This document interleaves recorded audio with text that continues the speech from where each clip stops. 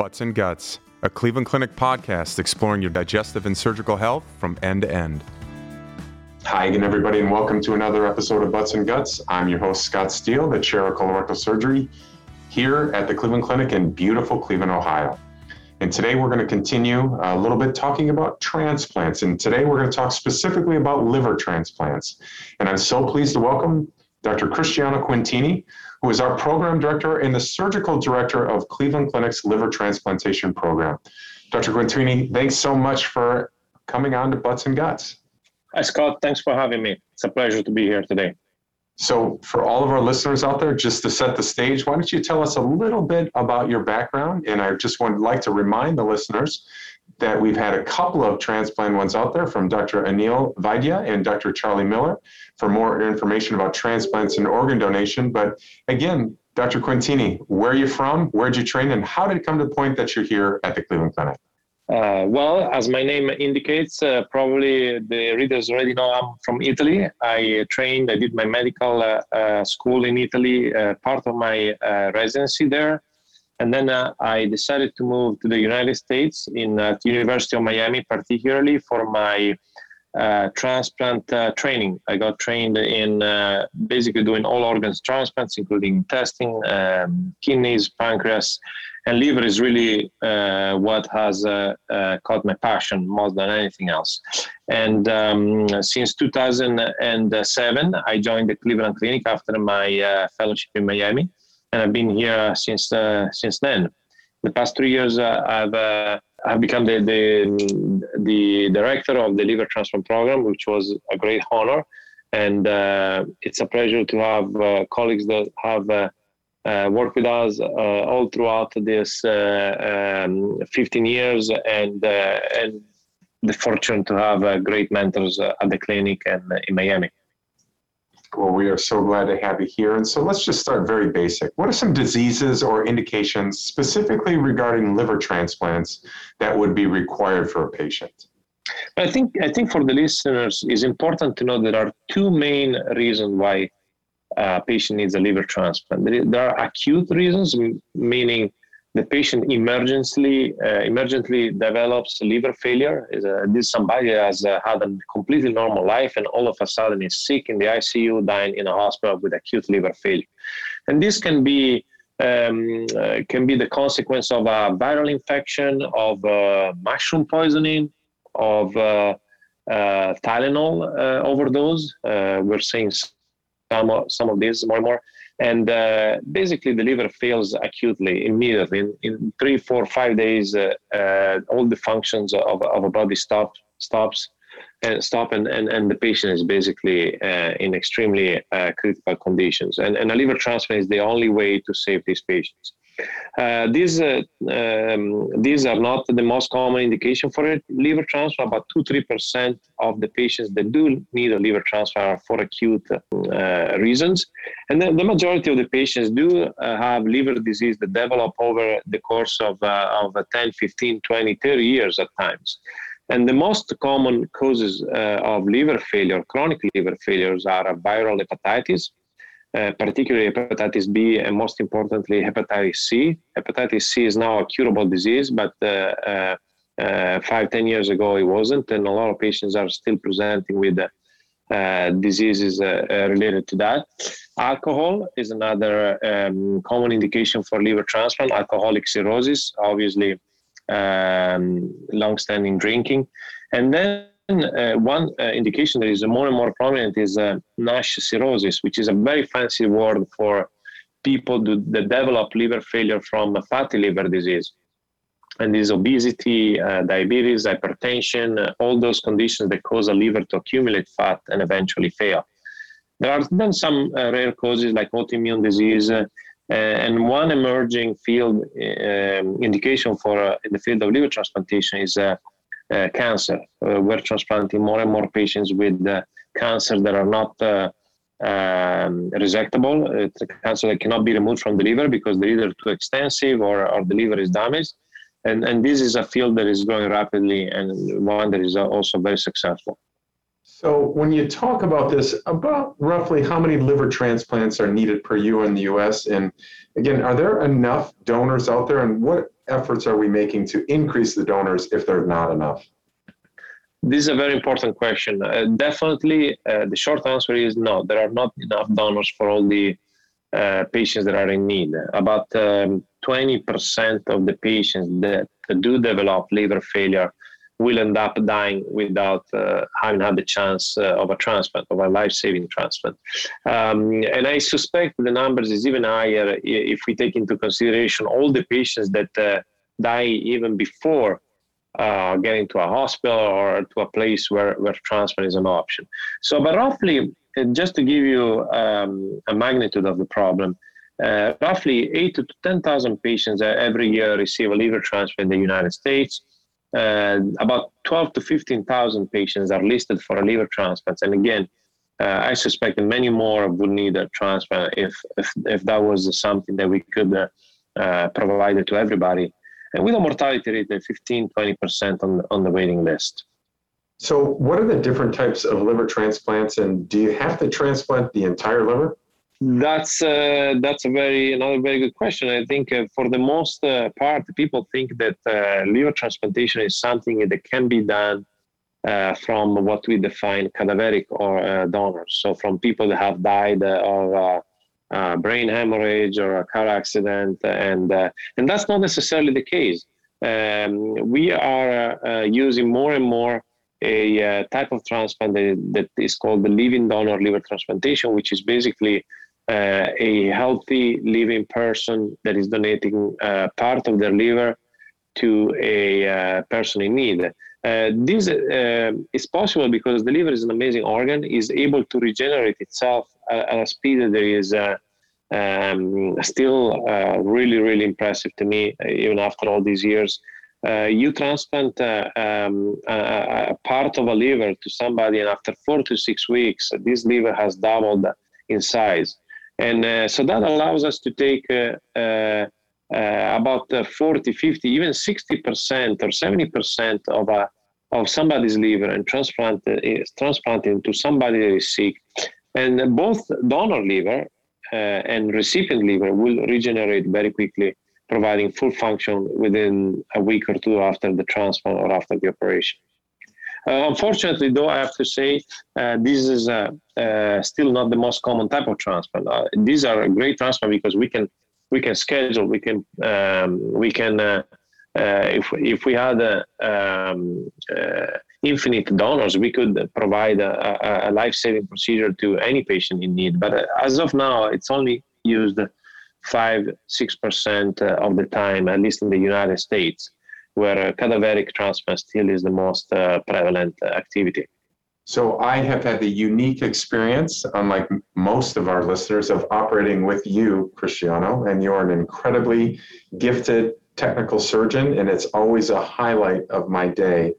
But can you talk our listeners through the process, very high level? You don't have to go into graphic detail, but what is it like? What do you do in there? A lot of people are like, what does a liver transplant mean? What are you actually doing? Thank you, Scott. It's always fun doing surgeries together.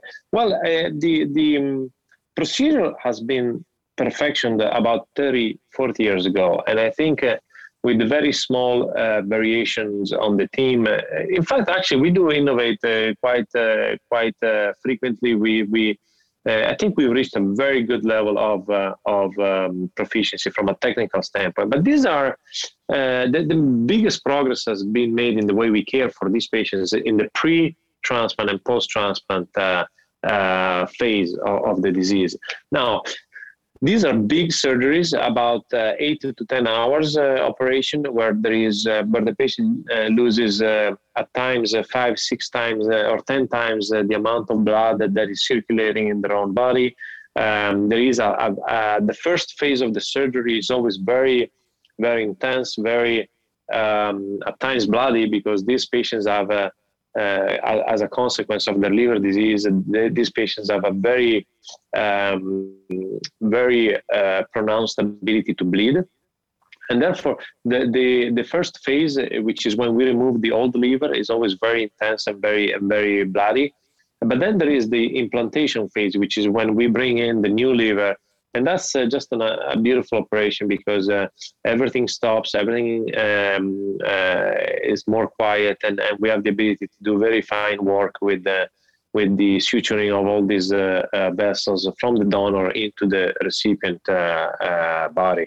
And then the most amazing part is when we release all the clamps that prevent the blood from flowing into the new liver, and then we release those clamps, and the liver things up, and it's almost like a new life taking place in front of our eyes. So it's just a beautiful thing to watch. And these patients do really come in extremely ill conditions, and you see them walking away from the hospital with a basically near normal life, at least even after two weeks after transplant. So we're going to transition to a segment of the program we like to call Truth or Myth. So truth or myth? It typically takes only weeks between getting on the waiting list to having surgery. So this is difficult to generalize. If typically the way organs are allocated to a recipient on the waiting list are by disease severity. So if there is a patient critically ill, extremely sick, the workup can take even a few days, even 2, 3, 4 days. And then the patient is placed on the list. And if it's very sick and there is an organ available, then that recipient takes priority over patients that are less sick. It doesn't matter how long he or she has been on the waiting list. Now, if a patient has a much more subtle disease and slowly gets sicker, the workup takes about a couple of weeks to get all the intense testing that we needed to do. But then the wait list time is variable. It depends on how sick the patient is. So it's very difficult to actually give very exact numbers. Truth or myth? Recovery time from liver transplantation can take months. I would say myth, with the caveat that, again, if somebody is in good conditions at the time of transplant, the average time spent in the hospital after a transplant is about 10, 12 days. And the patient walks away from the hospital with his own feet and is able to go back to his normal life and his normal work even a month and a half after a liver transplant.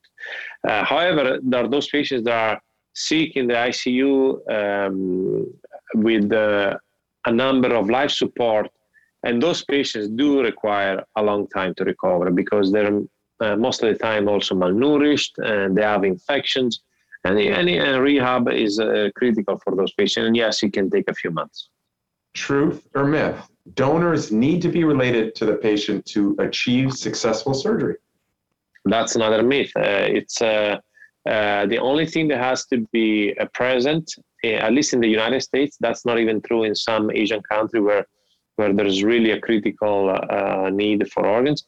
But the only thing that needs to be present is blood type compatibility between the donor and the recipient. It doesn't have to be a family member. It can be a friend or a member of the community, and the goodwill of a stranger can make this happen. We had witnessed that, and it's a beautiful act of generosity. But yes, blood type, and then also the donor obviously has to be a healthy person. And we typically don't accept donors that are 60 or older because, it's still an operation for them. And we just want to make sure that that is done in the safest possible way. So a couple of different things about factors right now in terms of kind of predicting outcomes.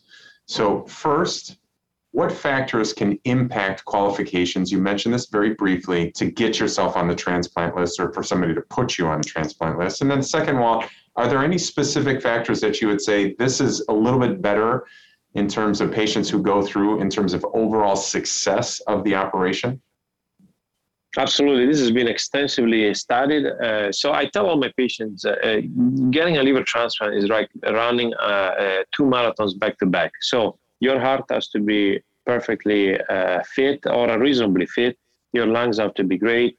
You have to have a great psychosocial support at home.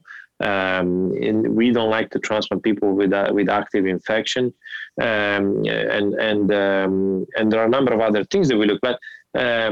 Basically, also the nutrition status is critically important. You can imagine that if somebody arrives at a transplant with good muscles, good functional state, that person is going to recover much faster than somebody that has been debilitated by his disease and bedridden for a month. So factors are overall functional state of the person at the time of transplant, and particularly nutrition and the presence of infections. These are the three most important aspects for success. So looking ahead to the future, I know this is an ever-changing world and ever-evolving field. What's on the horizon in terms of research to liver transplantation that will ultimately result in better outcomes, both quality of life as well for donors as well as for the recipients? Oh, this is one of the reasons why I love transplant, is because the field is constantly changing. We always have the ability to introduce life-changing innovations. Just to give you a few examples, we are pioneering here at the clinic a new device to preserve organs. So we build our own device to maintain tissues and organs alive during the preservation time. So this we put a lot of effort, and I think this effort is paying great dividends. We have one of the busiest practice in the world now, and we've been able to transplant more patients as a result of this new technology that we are introducing. Regenerative medicine, you brought in, and thank you for that, Amy Leitner, who's a world leader in regenerative medicine. There is a huge potential between regenerative medicine and transplant, where we can actually use cells that have the ability to repair directly into the organs and make them better. There are studies that are looking at ways to prevent a patient from being on immunosuppressive treatment for their life. So there are ways to make them accept the organ better. We discussed briefly and touched upon the field of transplant oncology. So now we can use transplant as a way to treat cancers that have been untreatable until now. And lastly, the field of living donor, where we're pushing more and more the limit to transplant more patients with a living donor, and therefore preventing death on the waiting list and making also this operation safer on the donor. So these are the very exciting things that we're currently working on at the Cleveland. So we always like to get to know our guests a little bit better. So we're going to end up here with some quick hitters. So first of all, what is your favorite food? Oh, definitely Italian. Yeah, do you got something specific within that Italian, that grouping there? Oh, well, so definitely I love Italian pizza, which is very different from American pizza. I know this sounds a little bit weird, but this is something that I always look forward when I go back home to have a very good pizza. And for the listeners that had a pizza in Italy, they will probably understand why. And also, as a good Italian, I love my mom's pasta. So every time I can, I either go back home or I get her here, and that's always something that we enjoy having together. And just hearing you say that, I don't normally plug shows, but I can say, having watched extensively Stanley Tucci's Exploring Italy, that it makes me hungry to talk about that. So, what is your favorite sport? My favorite sport, I think my favorite sports, I love water polo. I used to play water polo. I enjoy watching a good soccer game with friends. That's, I would say, is my favorite sport. What is the last non-medical book that you've read?